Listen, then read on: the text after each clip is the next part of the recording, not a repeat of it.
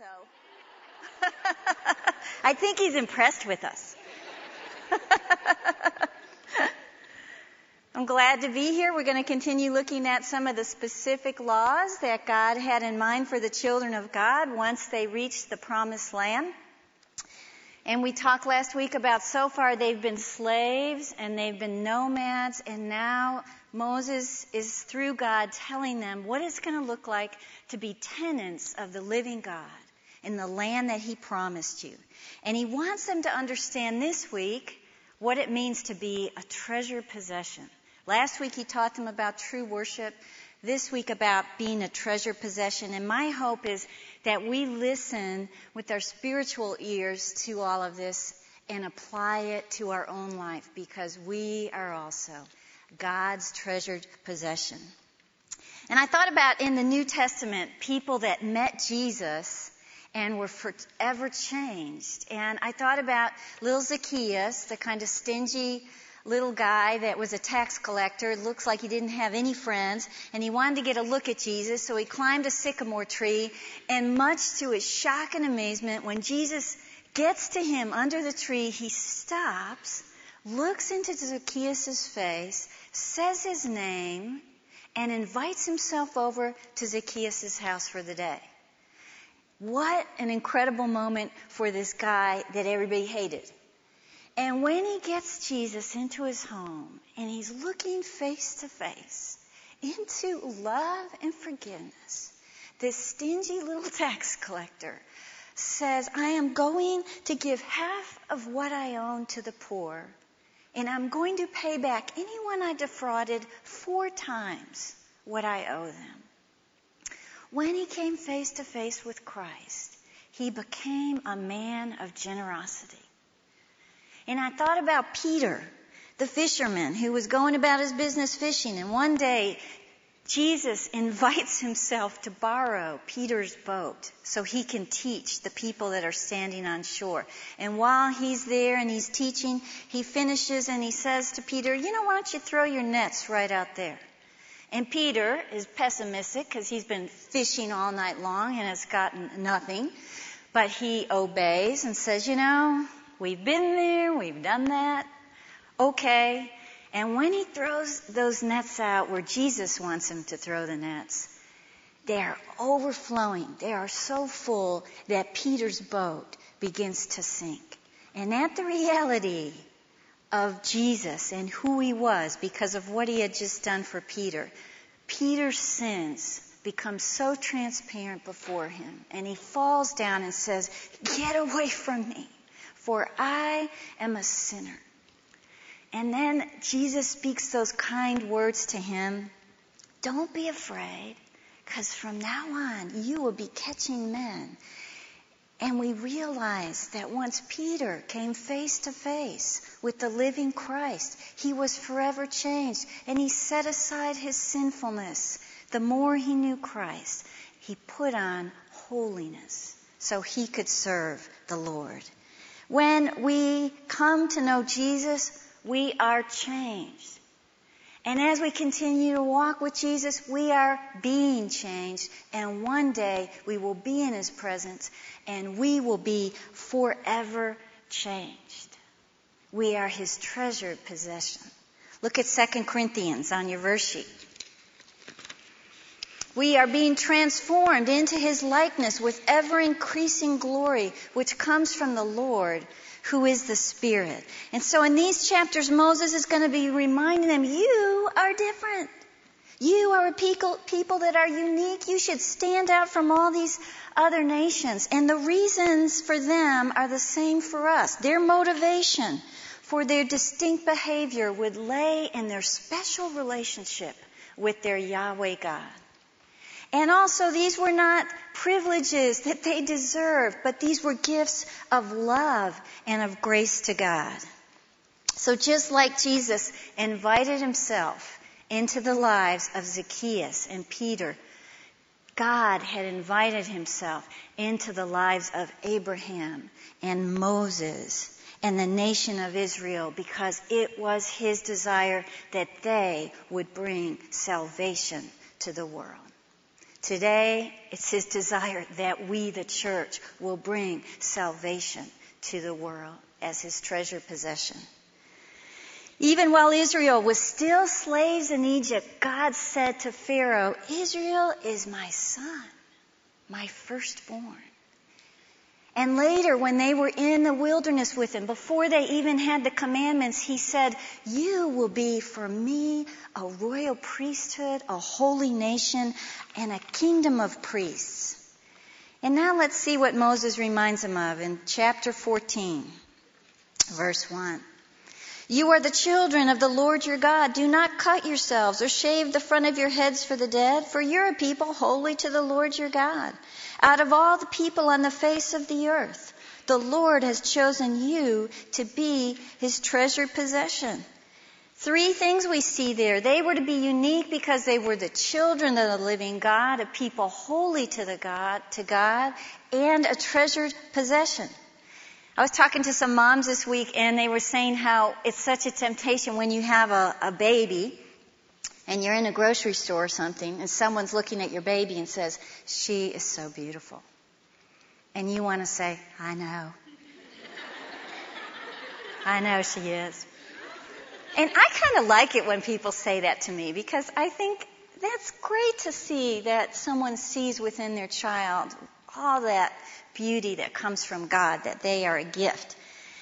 And in these verses we realize God is looking at his children, and he wants the nations around to stop and say, they're beautiful. And God would say, I know. I called them to be beautiful. They're my treasured possession. But then we read in the middle of this kind of strange pronouncement about shaving the front of your heads for the dead. And we're not going to read all this, but throughout these chapters, I want us to notice that God is making a distinction to his people about life and about death. And he does not want his people contaminated with things that surround the dead. And in that area, for instance, this story of don't shave the front of your heads, the pagan people would have really strange rituals about the dead. This is one of them. You would get in a room with the dead people, and you would shave your head, and you would cut yourself, and you would abuse yourself somehow before dead people. And so that's why God throws that right in there. He doesn't want them connected to death. What does life, the children of the living God, have to do with these glorified ceremonies that surrounded death? And so not only in that illustration you read about don't boil the goat in the mother's milk, you read that also in these verses. Another cruel act that the pagan nations did that kept death sort of a superstitious, a strange preoccupation. In fact, they had a god of death, and they felt like it was this hostile, supernatural force that could invade their lives. And so they had these really strange rituals. God wants to protect Israel, hold on to their holiness by keeping them from being contaminated. I read about a minister who was at a church, and he had a couple that he had heard about who lost their lives because of drug overdose. And they had a 12-year-old son named Roger.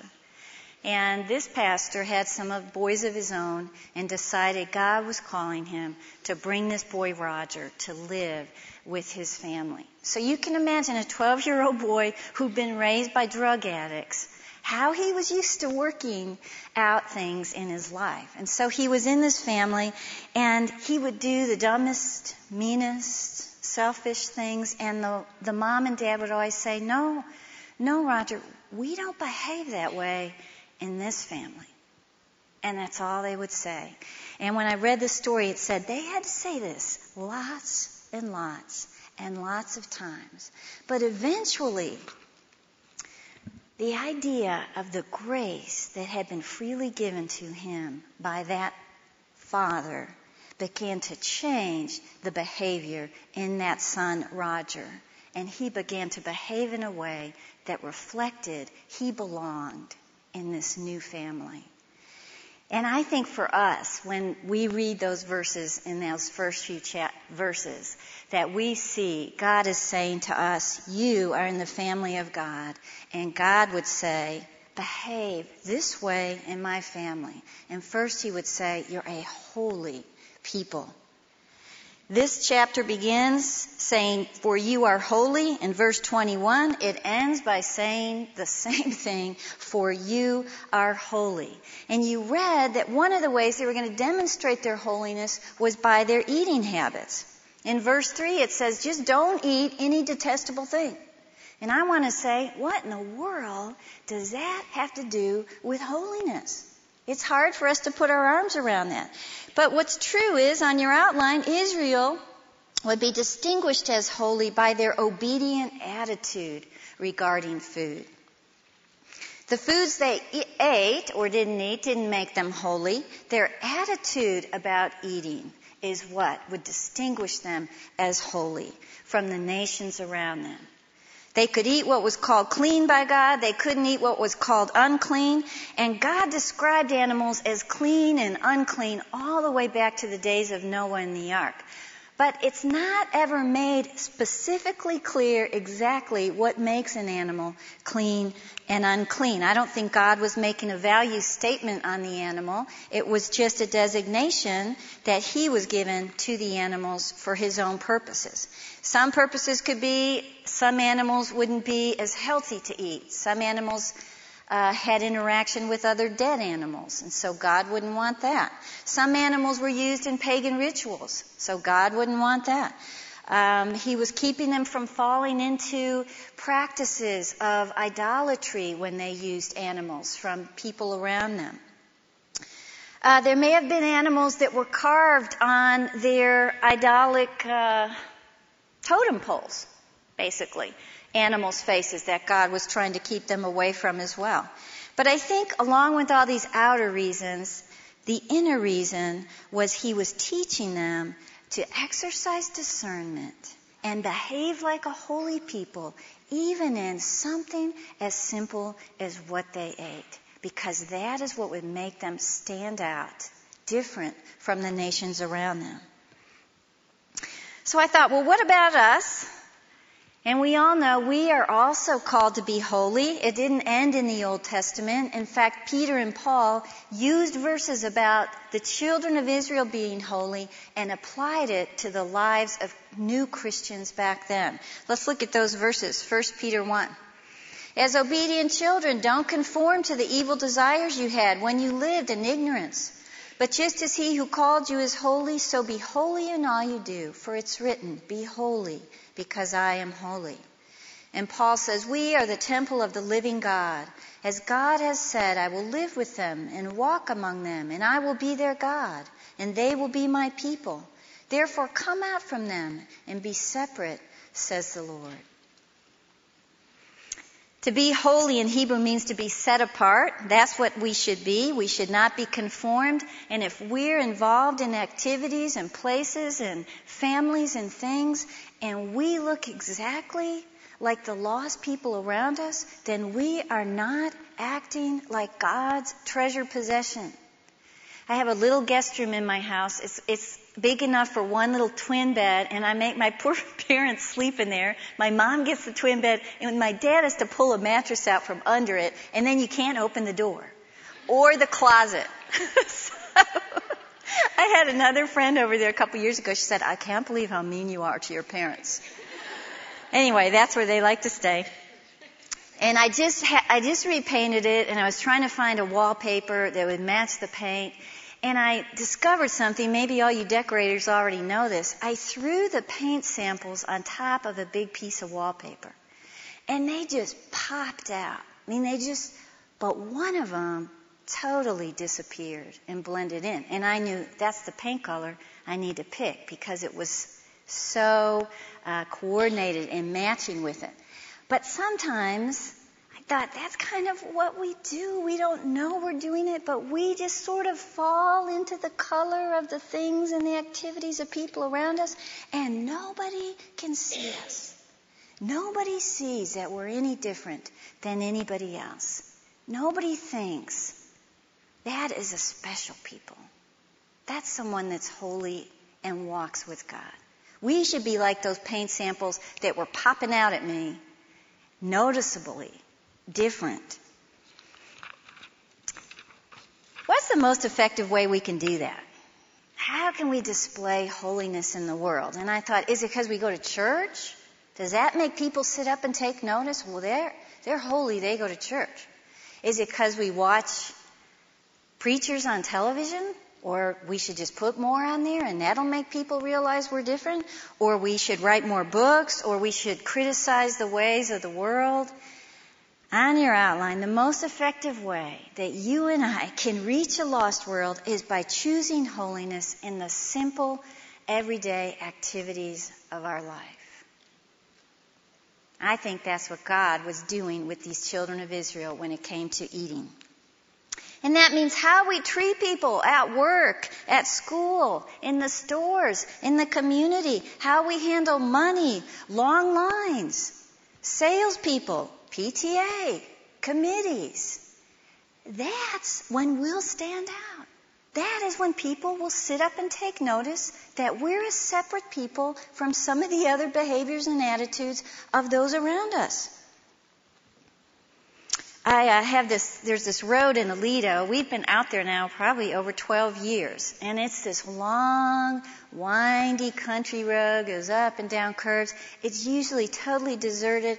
All of us that live in this one part of Aledo, we've just been flying down that road for years in our cars, happy to go as fast as we want because nobody was ever there. And all of a sudden, Aledo's growing and everybody's discovered this fun back road that keeps you out of traffic. And lo and behold, there was a speed limit there that none of us had noticed before. And so the police have decided, let's get all those people on that back road in Aledo. And so you can go there now. At first, the Aledo people thought they'll only be out there for a little while. But no, we are all driving slower now because every day they have a line of cars pulled over to the side. You're turning around a curve and they're like, and cars are getting in the line. I got to be in the line not too long ago. Just so used to it. Everyone who's out there knows what I'm talking about. It's so annoying. We are having to go 40. We're like, I can't tell you how slow it feels. Anyway, so this nice policeman stopped me and I was talking with him and we had a fun, nice conversation. And at the end, he kind of looked at me funny and stopped and slowed down and said, under the circumstances, thank you for your kindness. And I thought, under the circumstances of my kindness, would you take back this ticket? But I didn't say it. But I thought, it made me feel good that that's how he saw me. Those are the little things that can show people holiness in the world that stands out to lost people. Now, the laws of clean and unclean have changed with Christ. Look on your verse sheet. Mark 7 says, Jesus called the crowd to him and said, listen to me and understand this. Nothing outside a man can make him unclean by going into him. Rather, it's what comes out of a man that makes him unclean. These laws of clean and unclean have changed with Jesus. And he's saying it's not food. It's not things outside of us that defile us. It's what comes out of us because it comes from our heart. If evil comes out, it means we have an evil heart. In all that we do and all that we don't do, we should be changed like Zacchaeus, like Peter, like Abraham, like Moses. We are a unique people. We show this by our holiness. We also show it by our generosity. We read about the tithes and the children of God. They were to be givers. Look at chapter 14, verse 22. Be sure to set aside 1/10 of all that your fields produce each year. Eat the tithe of your grain, new wine and oil, and the firstborn of your herds and flocks in the presence of the Lord your God at the place he will choose as a dwelling for his name, so that you may learn to revere the Lord your God always. And look at verse 28. At the end of every 3 years, bring all the tithes of that year's produce and store it in your own towns, so that the Levites, who have no allotment or inheritance of their own, and the aliens, the fatherless, and the widows who live in your towns may come and eat and be satisfied, so that the Lord your God may bless you in all the work of your hands. Every year, each grateful family would gather 10% of their livestock and their vegetables and their produce and their grain and their oil and their wine and bring it to the one place God called them to go, the temple or the tabernacle. And at the same time that they were doing this, all the Canaanite people were doing the same thing to their gods. And so wasn't God wise to take them away from it all? So that they wouldn't be tempted just to sort of slowly go in and start worshiping the wrong gods in a pagan way. God called them out. Everybody, my treasured possession, get together.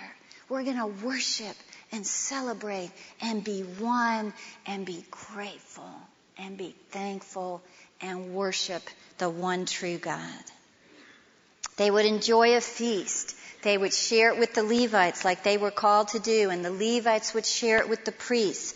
And then every 3rd year, they were to take what they had and store it in their own towns so that the priests and the Levites and the needy people, the widows, the orphans, and the poor would have provision made for them.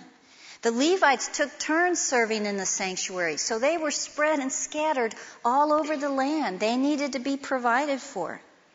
And you can see in God's plan that when they brought offerings to Him, they were at the same time caring about poor people that were around them. So think how important these tithes were. When they gathered together, looking at their great bounty, sort of like a Thanksgiving feast for us today, they would be thinking about God, how generous He was. They would be reminded of Him. Verse 23 says they would be reminded to revere God always. And they would be reminded to use this tithe for good, to meet the needs of those who were less fortunate. And what if they chose to disobey this command about tithing?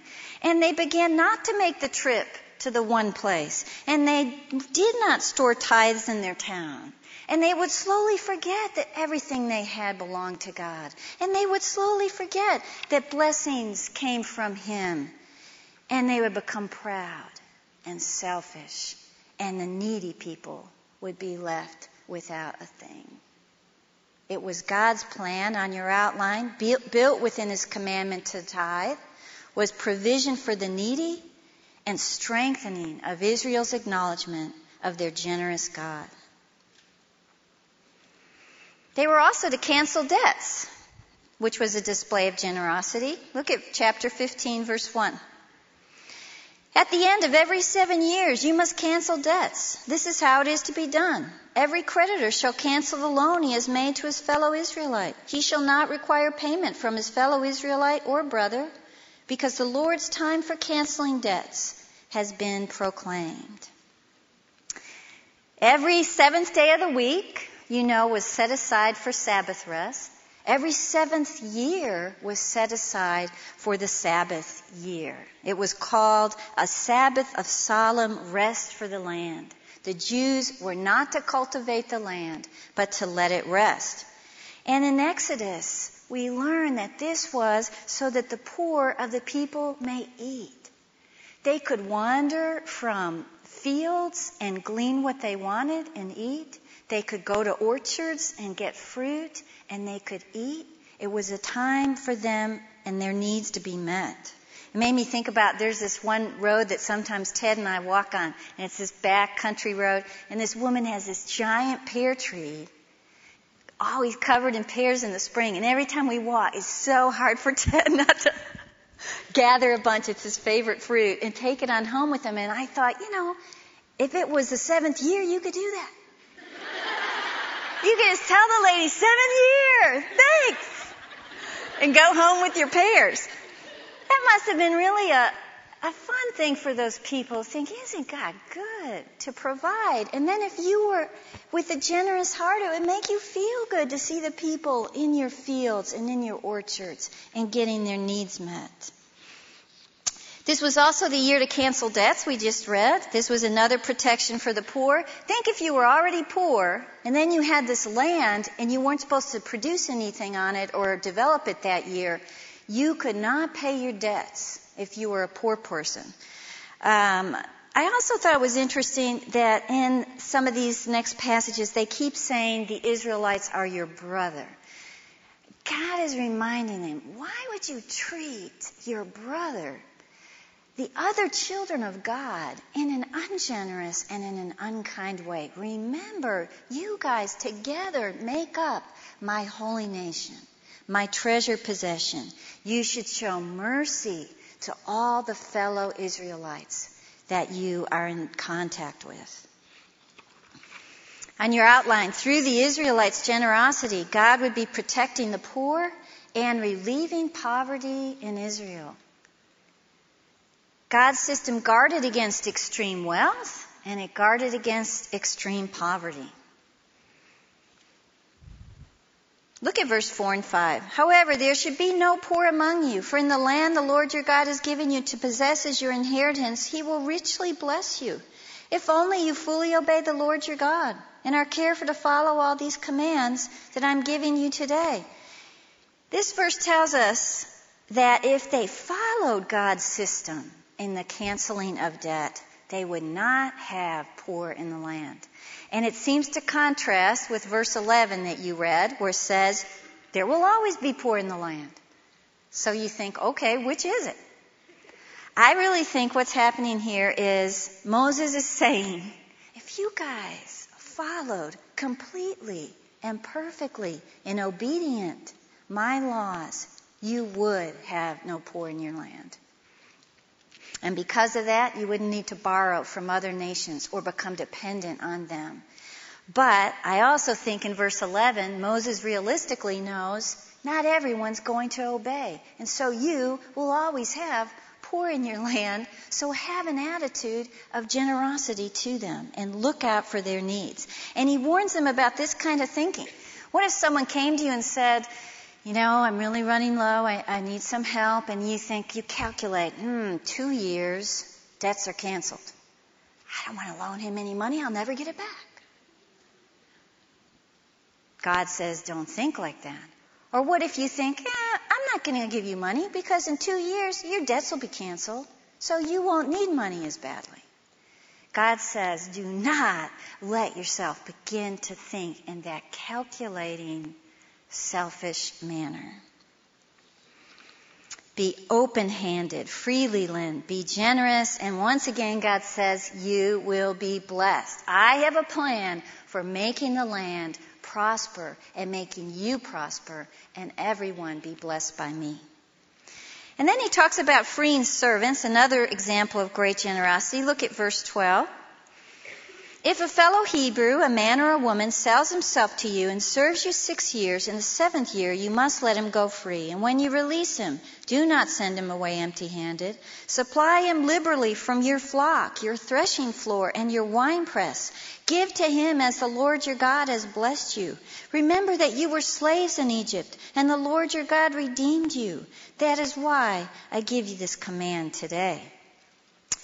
So after 6 years, they were to show generosity to freeing these people who were serving them as servants, even if it wasn't the Sabbath year. After 6 years, you let them go free. These were people who couldn't pay off their loans. These were Jewish debtors, and they became servants. The Jews were not allowed to make slaves of each other. They would be servants because they couldn't keep the slave forever against their will. And so they had to give them that freedom as you would give a servant after 6 years. And when they walked out the door, I love this part the most. You serve someone for 6 years because you owed them money, and then they say, go, and they don't say, go and get out. I'm tired of you. They say, go. Thank you. God bless you. And wait, put your arms out. I'm going to put some wine in it, some oil, some grain, some meat. I'm going to fill your arms to the full. And the Bible tells us because they should be remembering, because that's what God has done for me. He has filled my arms. And when our fathers were in the wilderness, He filled their arms with manna and quail, with the law, with the promises of God. We are to be generous because God was generous to us. And if the servant thought, I love this family, I love serving them, and maybe they've begun to have a family of their own, they might say, I want to serve you forever. And so then they would take an awl, which I found out was like an ice pick, and put a hole in their ear, which is why they tell you they stood next to a door, because what do you do with an ice pick coming at you? And they would be marked as a servant to that family for the rest of their life. On your outline, through the kindness of God's people, an indebted servant would be able to start a new life, just as God's kindness has taken us from slavery to live a life of grace. When you were saved, your hands were filled with love, forgiveness, joy, and peace. Your debt was canceled. You were set free at last. And when that happens, all believers are to turn around and say, I'm never going to leave. I'm always going to serve you. I am marked with the Holy Spirit in my heart. I am yours, forever grateful. What about us when it comes to giving and tithing? And as Christians who enjoy all these blessings from God and are not under the laws that Moses gave, we should be even more generous than some of these restrictions here of 10%. And Ted was telling me today, he said, wow, the people that really began Christ Chapel, they were giving above and beyond what they could do just because they knew this is what God called them to do. We are to be generous. Our debt is canceled through Christ. Our freedom was purchased by Christ. We reflect that generosity.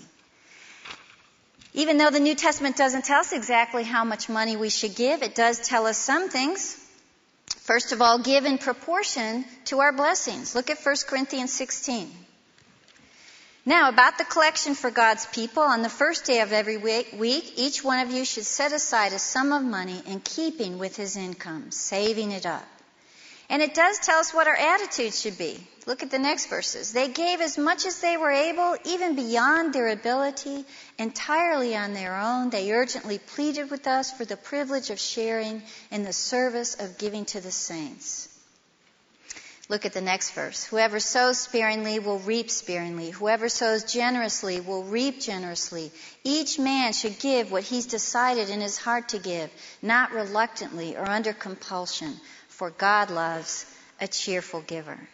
And then look at this great verse that tells us when we give, we will receive the abundant grace of God. God is able to make all grace abound to you so that in all things at all times, having all that you need, you will abound in every good work.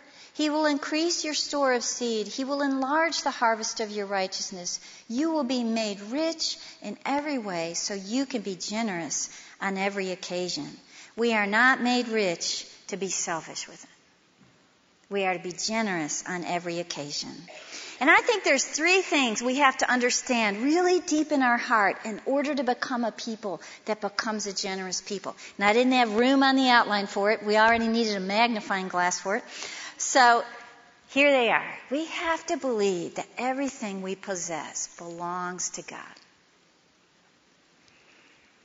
Instead of the attitude of, I worked hard for this, it's mine. We believe it belongs to God, and if that's true, He wants us to be generous with His things. They are His things. Secondly, that God has a heart for the poor and needy, and He provides for them through us. We are His hands. And guess what? This is another way the world will sit up and take notice that we are different. We're standing out because we're generous people. And thirdly, that since God has lavished his grace on us, we should be more than eager to lavish grace on others through the ministry of giving. I read this quote, "The calculating Christian will always be the loser. The generous Christian will enjoy God's great blessings."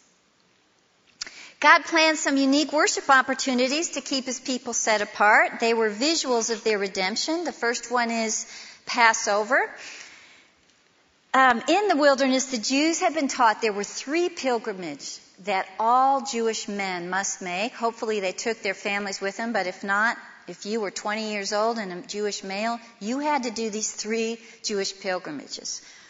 First, Passover, then the Feast of Weeks, and the Feast of Tabernacles. The religious calendar for the Jews began with Passover on the 14th day of the first month, which would be our March or our April. And then the immediate week after that was the Feast of Unleavened Bread, which didn't used to be connected to Passover, but in this Deuteronomy passage it is.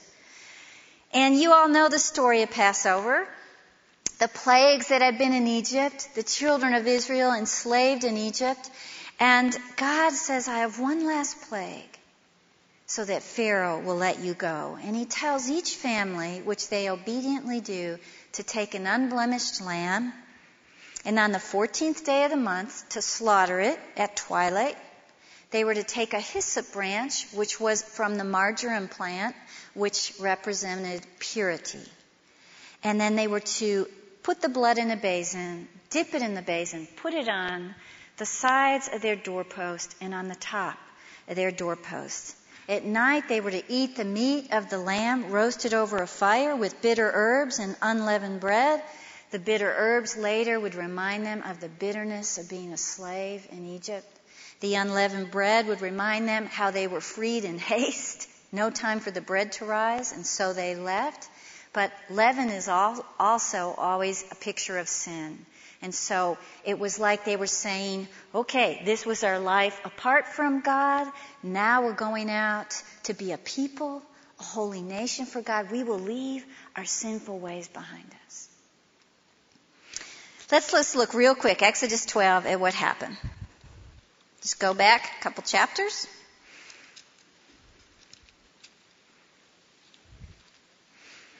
"12:12. On that same night I will pass through Egypt, God said, and strike down every firstborn, both men and animals, and I will bring judgment on all the gods of Egypt. I am the Lord. The blood will be a sign for you on the houses where you are, and when I see the blood, I will pass over you. No destructive plague will touch you when I strike Egypt." And look at verse 24. "Obey these instructions as a lasting ordinance for you and your descendants. And when you enter the land that the Lord will give you, observe this ceremony.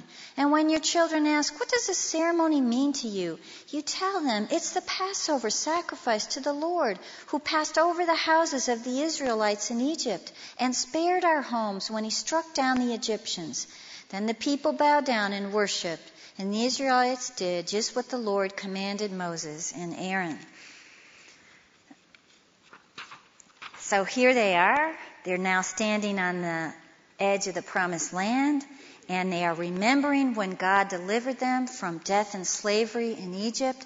Passover was Independence Day for Israel, but they had not celebrated it since their sin at Kadesh Barnea, where they refused to go in the promised land and grumbled against Moses about being brought out of Egypt. Moses is saying, it's time to start celebrating the Passover once you get into this promised land, remembering what it means. In the Feast of Weeks, they were dedicating to God the first and best of his blessings of grain and wheats. It was 7 days.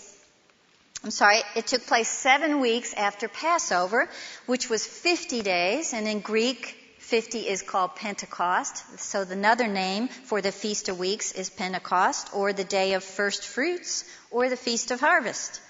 They rejoiced, they gathered together, they shared meal together. The Feast of Tabernacles, another feast where they celebrated the goodness of God, and they were celebrating the completion of the harvest. that comes from the hand of God. This was also called the Feast of Ingathering, or the Feast of Booths.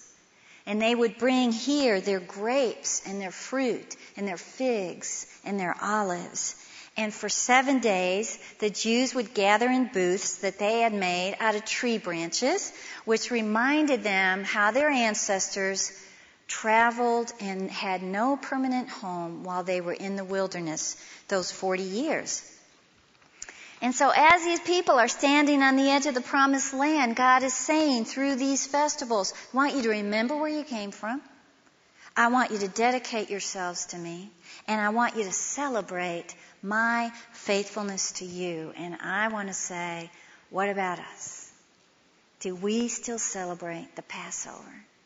On your outline, certainly we remember too that we've been delivered from death to life through the blood of Christ. When the blood was put on the doorpost, it was a symbol of the cross. And it is our Passover lamb that died on the cross for us to release us from our sins, our perfect, unblemished, sacrificial lamb sacrificed for us. Look at 1 Peter 1. You know it was not with perishable things you were redeemed, but with the precious blood of Christ, a lamb without blemish or defect. And so our Passover celebration as Christians, it began the night Jesus sat at a Passover meal, just about to quietly lay down his life for us. And when he took the wine and the bread and said, remember me, the wine, remember when I shed my blood, the bread, remember when my body was broken. Our Passover is when we have communion together and we remember our sins were passed over through the sacrifice of Jesus Christ. And what about Pentecost? And on your outline, certainly we dedicate ourselves to bear fruit through the power of the Holy Spirit. I think it's so awesome. 50 days after Jesus' resurrection, it's the day of Pentecost. In an upper room are all his followers, men and women, in prayer about what they are to do next. And all of a sudden, the sound of rushing wind comes into the room. It's the arrival of the Holy Spirit. These people in the upper room would be the first to bear fruits as Christians. The first to bear the fruit of the presence of God, not in a tabernacle, not in a temple, but living permanently in their hearts. They got to be the first fruits. And a great harvest came because of that. And we are some of that harvest. And you have the unique opportunity to bring that harvest into other people's lives. Look at Romans 7. You also died to the law through the body of Christ that you might belong to another, to him who was raised from the dead, in order that we might bear fruit to God. And what about the Feast of Tabernacle on your outline? Certainly we celebrate that through our Savior, our joy is made complete. We are complete because of him. We have been made whole. We are part of that harvest. Once we wandered in the wilderness of our sin, once we had nothing, once we had no place of our own, once, like the song we sang, we were so lost, we should have died, brought in by the grace of God. We still celebrate that we get to be part of that harvest. Look at Jude 24. To him who's able to keep you from falling and to present you before his glorious presence without fault and with great joy, to the only God, our Savior, be glory, majesty, power, and authority through Jesus Christ our Lord before all ages, now and forevermore. Amen. Now we are a holy people. Now we are a generous people. It's because we are a redeemed people. God's treasured possession. Let's pray. We are so grateful, God. We are so grateful that your love began in the Old Testament, continued through the New Testament, and now is alive and well in this world, may we represent it by our holiness, by our generosity, by our thanksgiving. May we always bring glory to you. And we pray this in Jesus' holy, holy name. Amen. Thanks, Lynn. Just a few announcements before we leave. We still have an opportunity to bring blankets for persecuted brothers and sisters in Sudan to church this Sunday. So if you could bring a blanket of any size.